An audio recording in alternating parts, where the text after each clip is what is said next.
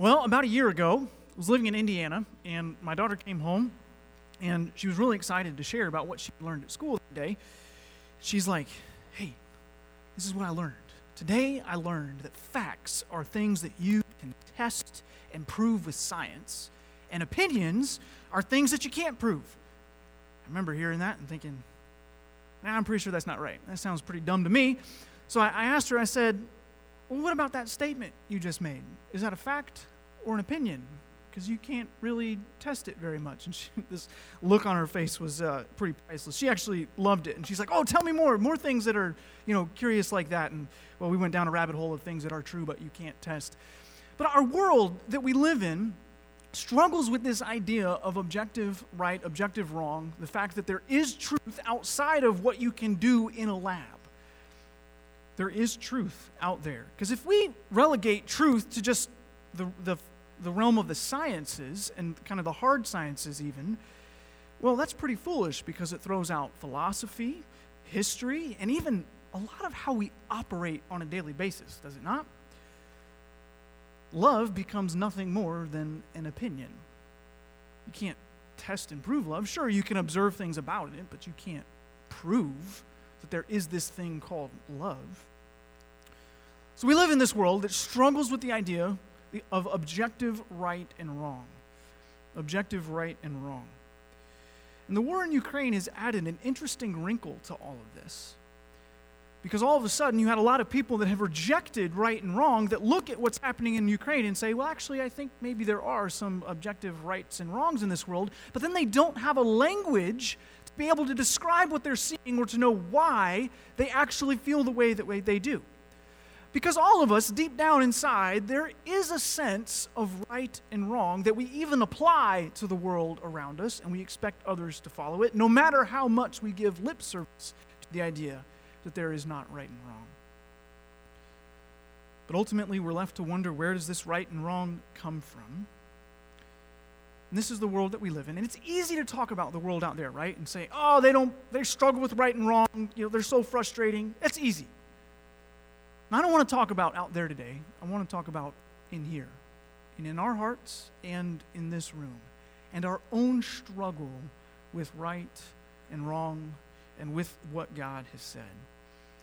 I hope we can take an honest look at our own hearts this morning. After all, we believe in right and wrong, do we not? We should be the first people to say, hey, can you tell me what's right and wrong in my life? Can you tell me where I've kind of gone astray? Because we don't like to be confronted. We don't want people to say, hey, this thing in your life, I think, you maybe need to check yourself on that. How do you respond when somebody confronts you with something? When someone points at something in your life and says, I'm not so sure about this. How do you feel when that happens? We like to say live and let live.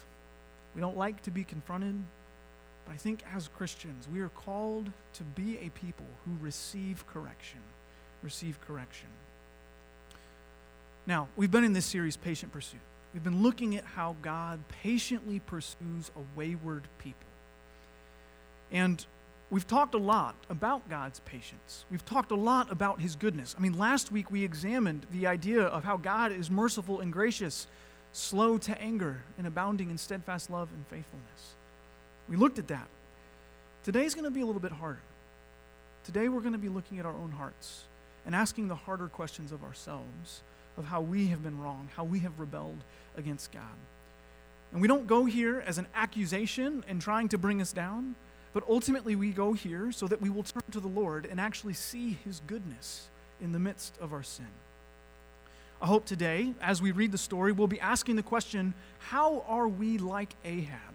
How am I like Ahab? And how ought I respond to the evil and wickedness that I find in my own life, in my own heart? That's where we're going today. Let me pray. Father, we thank you for your goodness. Father, give us soft hearts. Help us to receive truth. Help me to be clear and to be bold with what you have said. But Lord, we turn to you and your mercy. We pray all this in Christ's name. Amen. All right, there's four main thrusts of our passage today. Let me give you the first one before we even open up the text, and it's this. Sin is moving away from what God wants and toward what we want. Sin is moving away from what God wants and toward what we want. All right, so we're putting it out there on the table already. We're going to talk about sin today. This idea of rebelling against God. The idea of saying, God, I don't want what you want, but I see what I want over here, and that's where I'm going. So sin is moving away from what God wants and toward what we want. Now, I'm not offering this up as kind of a really sophisticated theological definition of what sin is. Okay, so I just want to be upfront with that. But I do think that this is how the Scripture today is describing sin and where our mind ought to go. So sin is moving away from God, what God wants, and toward what we want. Making ourselves king, in essence. All right, we're going to be in 1 Kings chapter 1 today. Continuing on, we skipped over chapter 20 because Elijah doesn't really show up in there, but we're in chapter 21. Now, Naboth, the Jezreelite, had a vineyard in Jezreel, beside the palace of Ahab, king of Samaria. So remember, Ahab was the king of the northern kingdom. And after this, Ahab said to Naboth, "Give me your vineyard, that I may have it for a vegetable garden, because it is near my house, and I will give you a better vineyard for it. Or if it seems good to you, I will give you its value in money." But Naboth said to Ahab, "Yahweh forbid that I should give you the inheritance of my fathers." And Ahab went into his house vexed and sullen because of what Naboth the Jezreelite had said to him. For he had said, "I will not give you the inheritance of my fathers." And he lay down on his bed and turned away his face and would eat no food. All right, let's pause here for a minute and kind of dive into what Ahab is doing, because there's a lot going on here. Because he seems at first, he's making this reasonable offer to Naboth, and Naboth says no. But what's actually happening here? Is Naboth just being stubborn? Is Ahab doing something reasonable? And ultimately, the answer to that is no. Ahab, he's not just trying to buy something. There's a lot of imagery here that the author includes, which points us to the fact that Ahab is doing something actually wicked.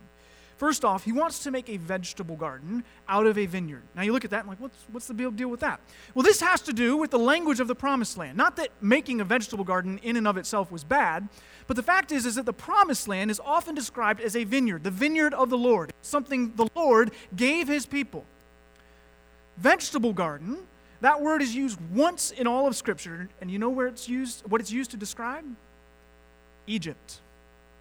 In Deuteronomy 11:10, Egypt is described as a place of vegetable gardens. So Ahab here is saying, I want to take this vineyard and make it into a vegetable garden. So there's a lot of metaphorical imagery here that Ahab is saying that he wants to go away from the Lord. Not only that, he wants to take the inheritance away from Naboth. And this inheritance is a big idea, because all of the people of Israel were given an inheritance of land, and that land was kept in your family. And it was so important that you couldn't actually lose your inheritance. Even if you sold it, you had the opportunity to always get it back. You see even that in the book of Ruth, this idea of the Redeemer. You would redeem the land, it would go back to where it belonged. Ahab here wants to take the vineyard, this promised land from Naboth, and make it into Egypt. Make it into a place that doesn't recognize the Lord. So Ahab is going to his own desires and away from what the Lord wants. Now also, why is he doing this? Why is Ahab looking to make this vegetable garden in the first place? Well, in the chapter previous, Ahab failed to kill the king of Syria like he ought to have done. And a prophet comes and condemns him. He's like, hey, you should have killed this guy. And he rebukes him. And Ahab is sad because of that. That's why he's going about and do this. It says previously that in verse 43, and the king of Israel went to his house, of chapter 20, went to his house vexed and sullen and came to Samaria. So we have this idea. He's already sad, and he's like, oh, I know what's going to cheer me up. I'm going to take this vineyard, and I'm going to make it into a vegetable garden. And he's doing all this because he wants to forget about Yahweh. He's like, get rid of the Lord. I don't want to have anything to do with him. All he ever does to me is nag me and have me do things I don't want to do. So that's what Ahab is doing. He's moving away from what God wants and toward what he wants. Now, I've said this many times before when we talk about idolatry and sin, specifically thinking through what do we, idols are the things that we sin when we don't get it, or that we sin to get it. So Ahab is now sinning because he hasn't gotten what he wants. He's moping, basically, and saying, oh, woe is me. I can't even get this vineyard. Now we're going to turn our attention to Jezebel and how she's going to sin to get something. So Ahab sinned when he didn't get something, and Jezebel, she is going to sin to get this vineyard for Ahab. All right, picking up in verse 5. But Jezebel, his wife, came to him and said to him, why is your spirit so vexed that you eat no food? And he said to her, because I spoke to Naboth the Jezreelite and said to him, give me your vineyard for money, or else, if it please you, I will give you another vineyard for it. And he answered, I will not give you my vineyard. And Jezebel his wife said to him, do you now govern Israel? Arise and eat bread, and let your heart be cheerful. I will give you the vineyard of Naboth the Jezreelite. So she wrote letters in Ahab's name and sealed them with his seal. And she sent the letters to the elders and the leaders who lived with Naboth in his city. And she wrote in the letters, proclaim a fast, and set Naboth at the head of the people, and set 2 worthless men opposite him, and let them bring a charge against him, saying, you have cursed God and the king. Then take him out and stone him to death.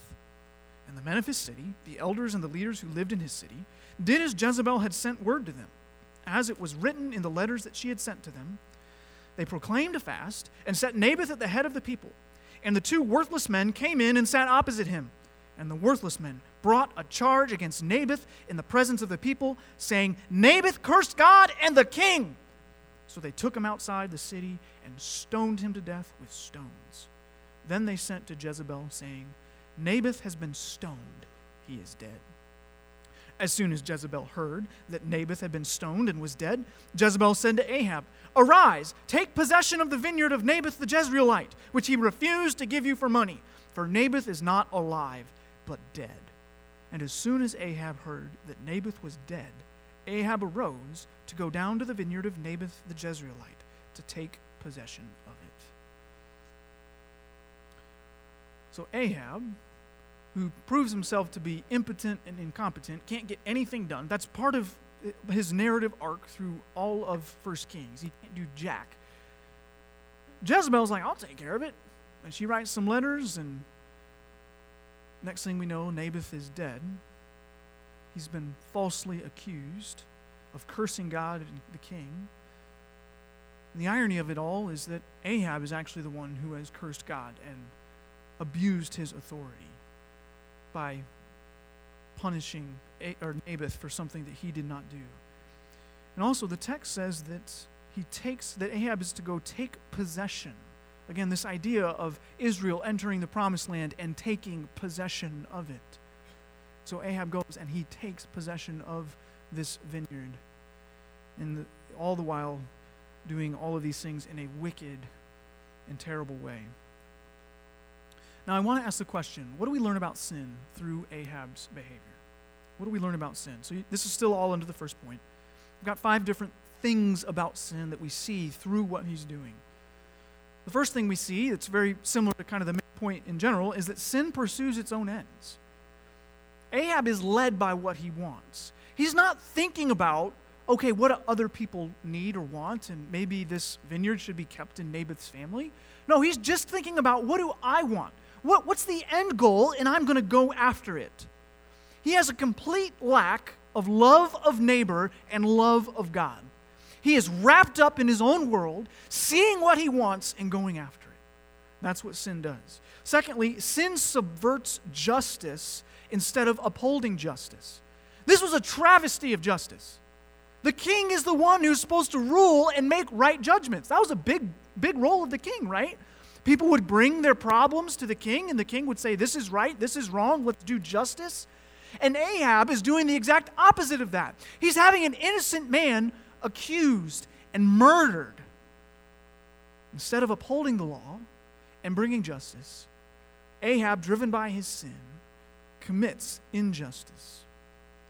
So sin subverts justice instead of upholding justice. Thirdly, sin thinks that God doesn't see. There is no mention of the Lord and of his purposes in this little dialogue between Ahab and Jezebel and the elders of the city? Nothing. He doesn't get mentioned once. Who mentions the Lord? Naboth. Sin thinks that God doesn't see it. It's not paying attention. That's what we do when we sin. When we sin, we're basically saying God doesn't care. It doesn't matter. I'm going to do my own thing.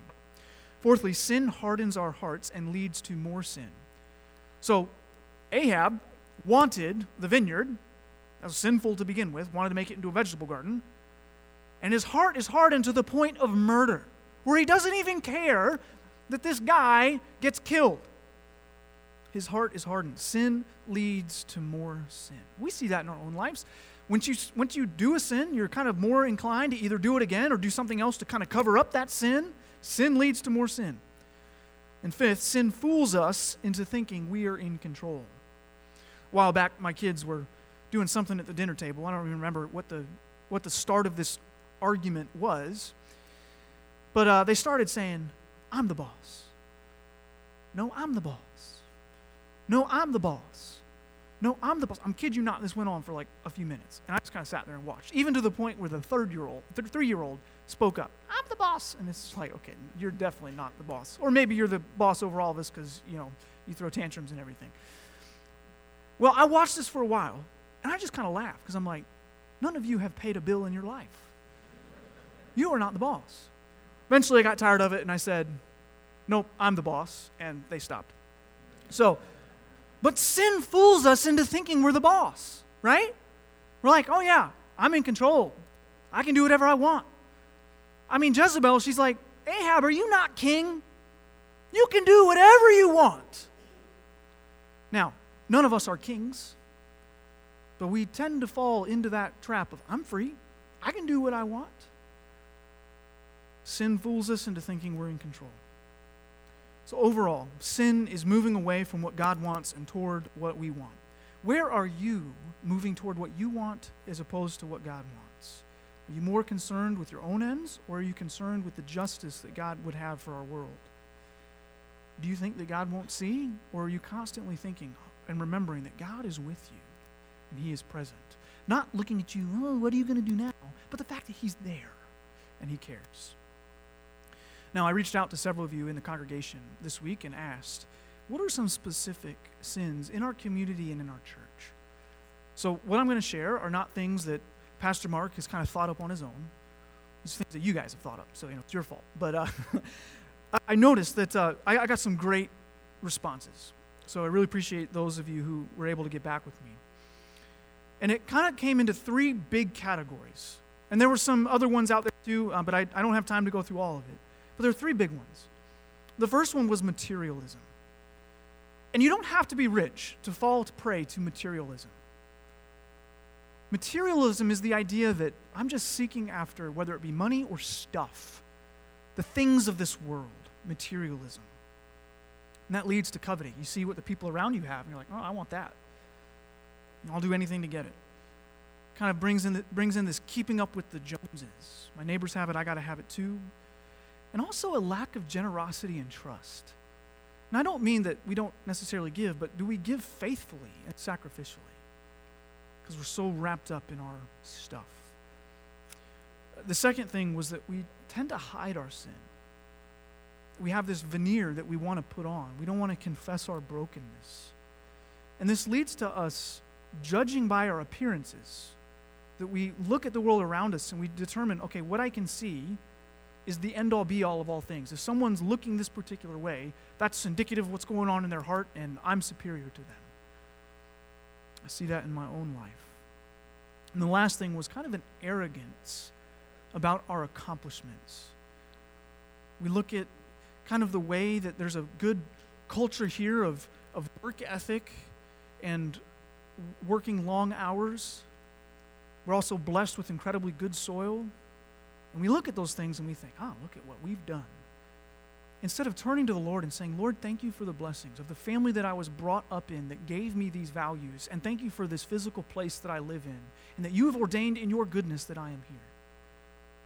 And we tend to pat ourselves on the back and we have an arrogance about us. I see all these things in my own life.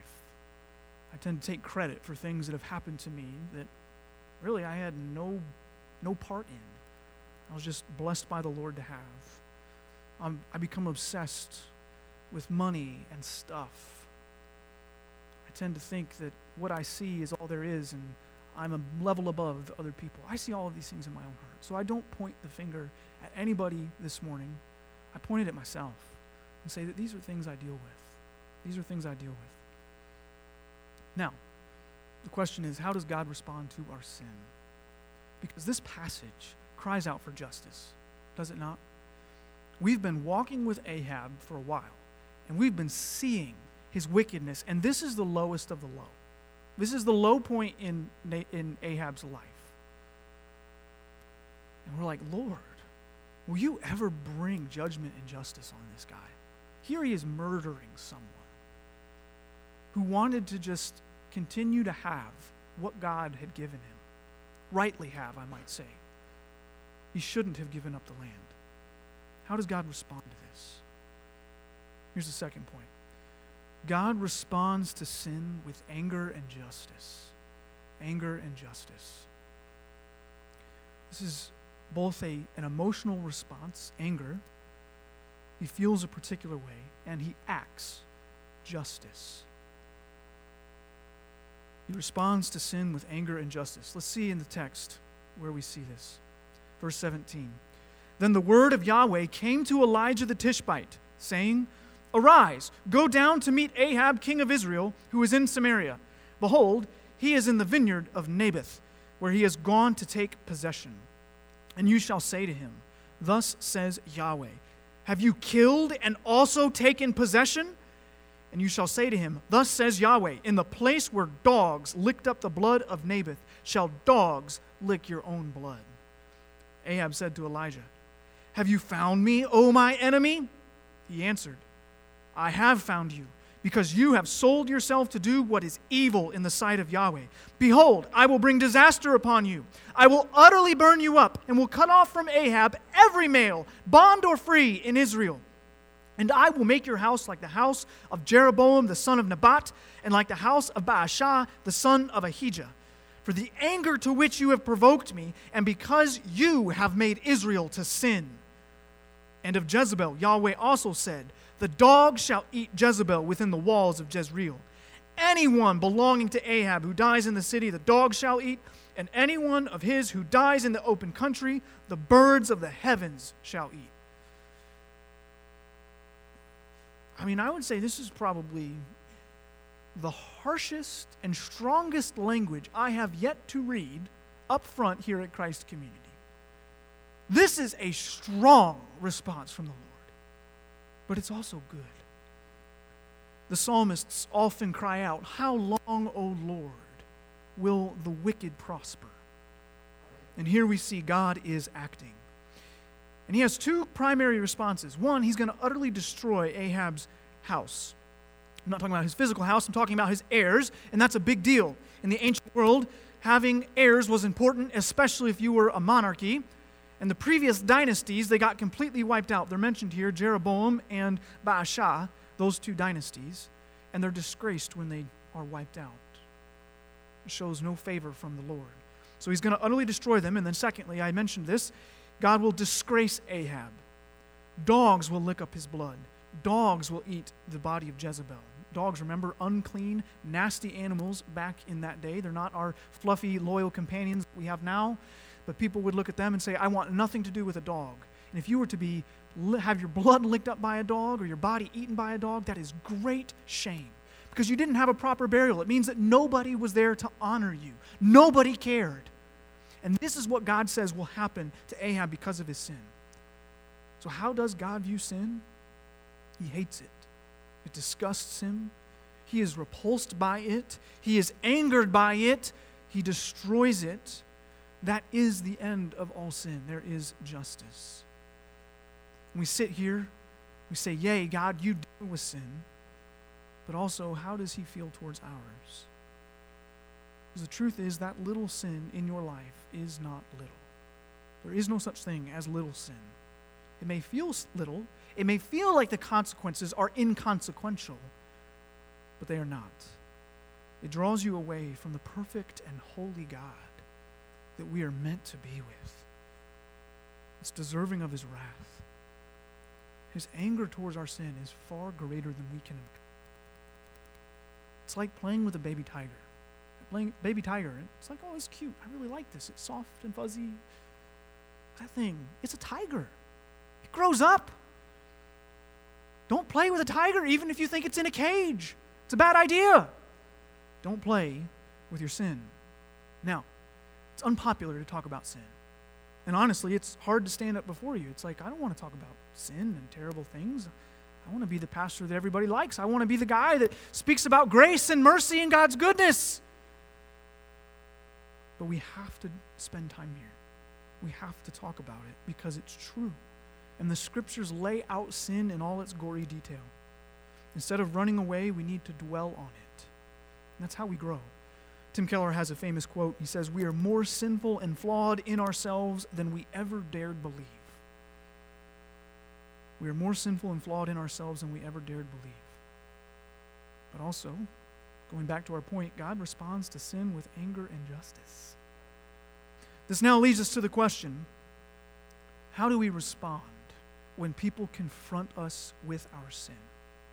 How do you think Ahab is going to respond to this?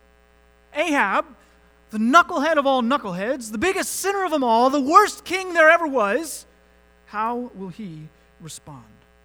Verse 25, "There was none who sold himself to do what was evil in the sight of Yahweh like Ahab, whom Jezebel his wife incited.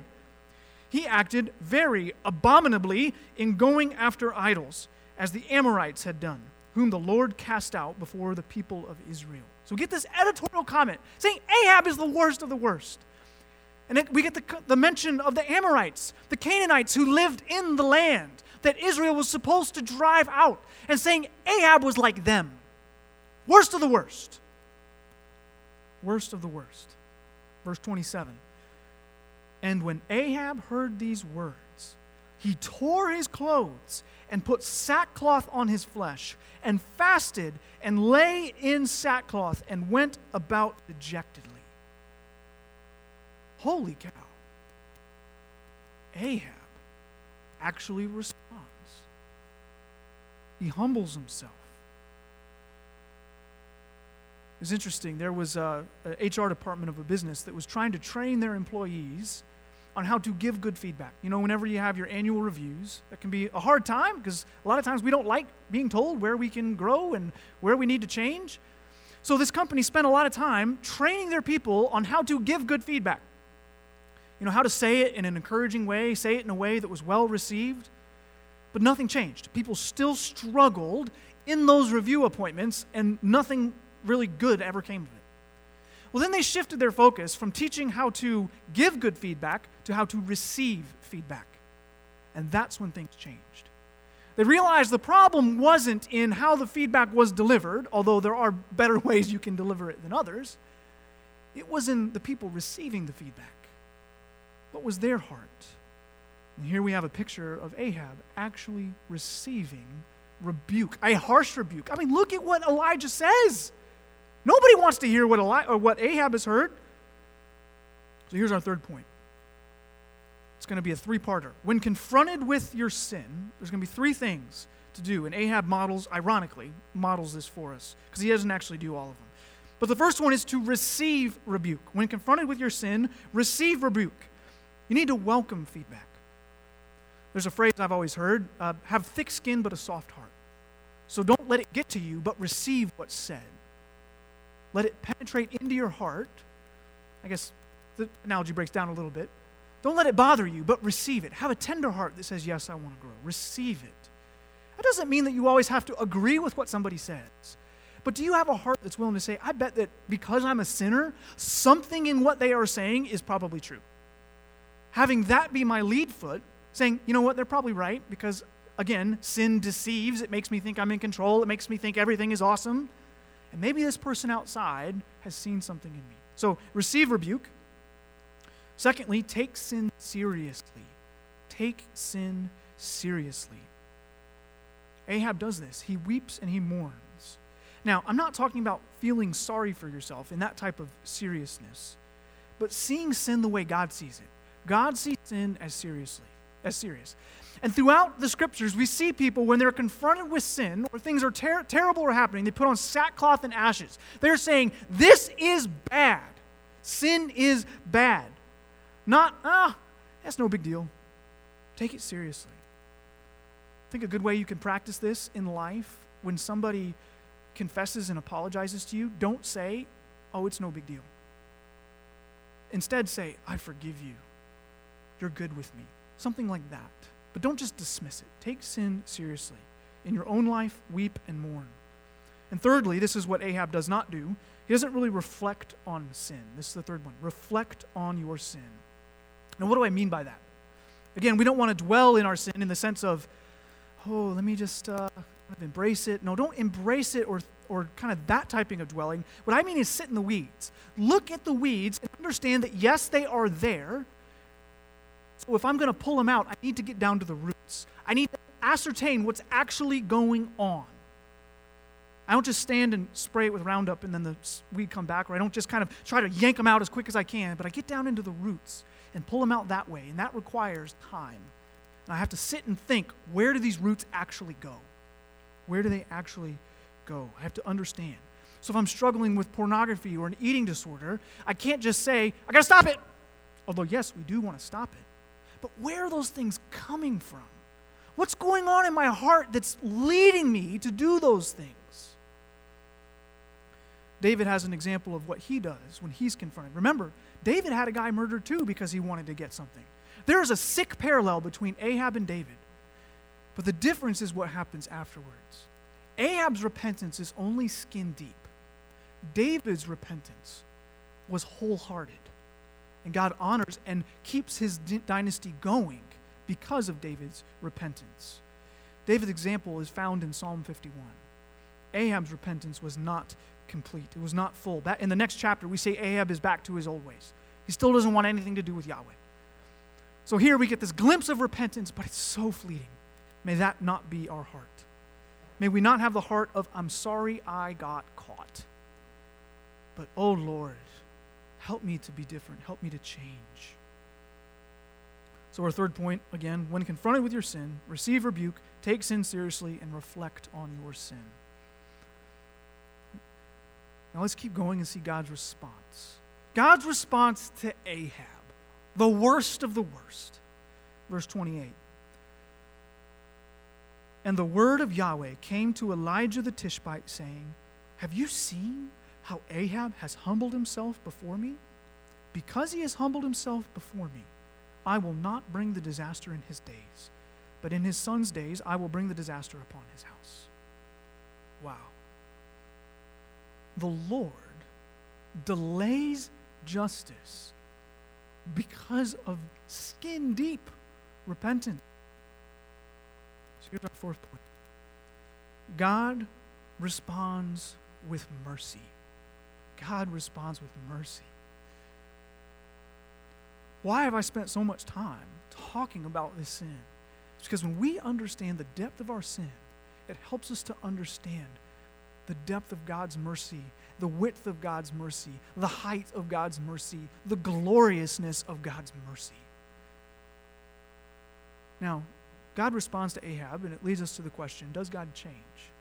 Well, no, God cannot change. He is immutable. That's the fancy theological term for it. He doesn't change.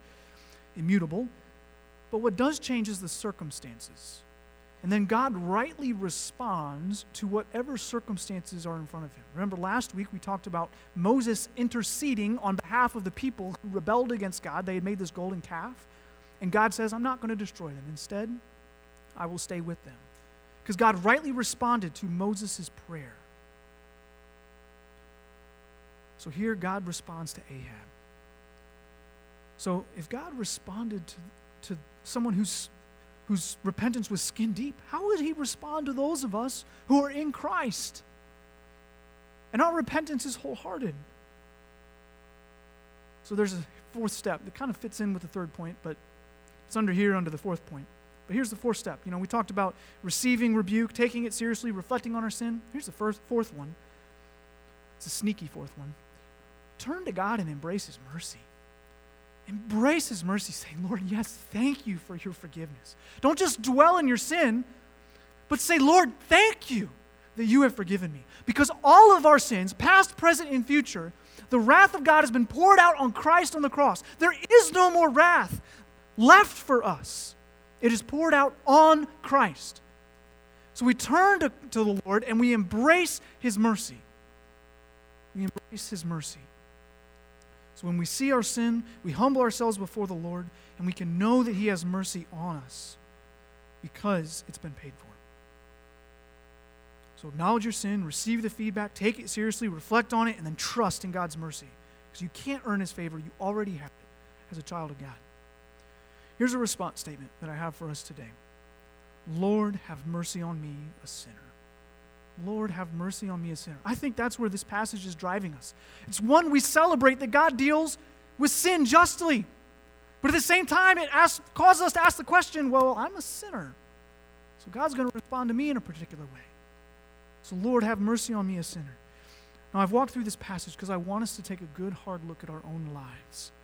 I want us to acknowledge our sin, because in order to grow, we need to acknowledge our sin. We can't pretend everything is okay.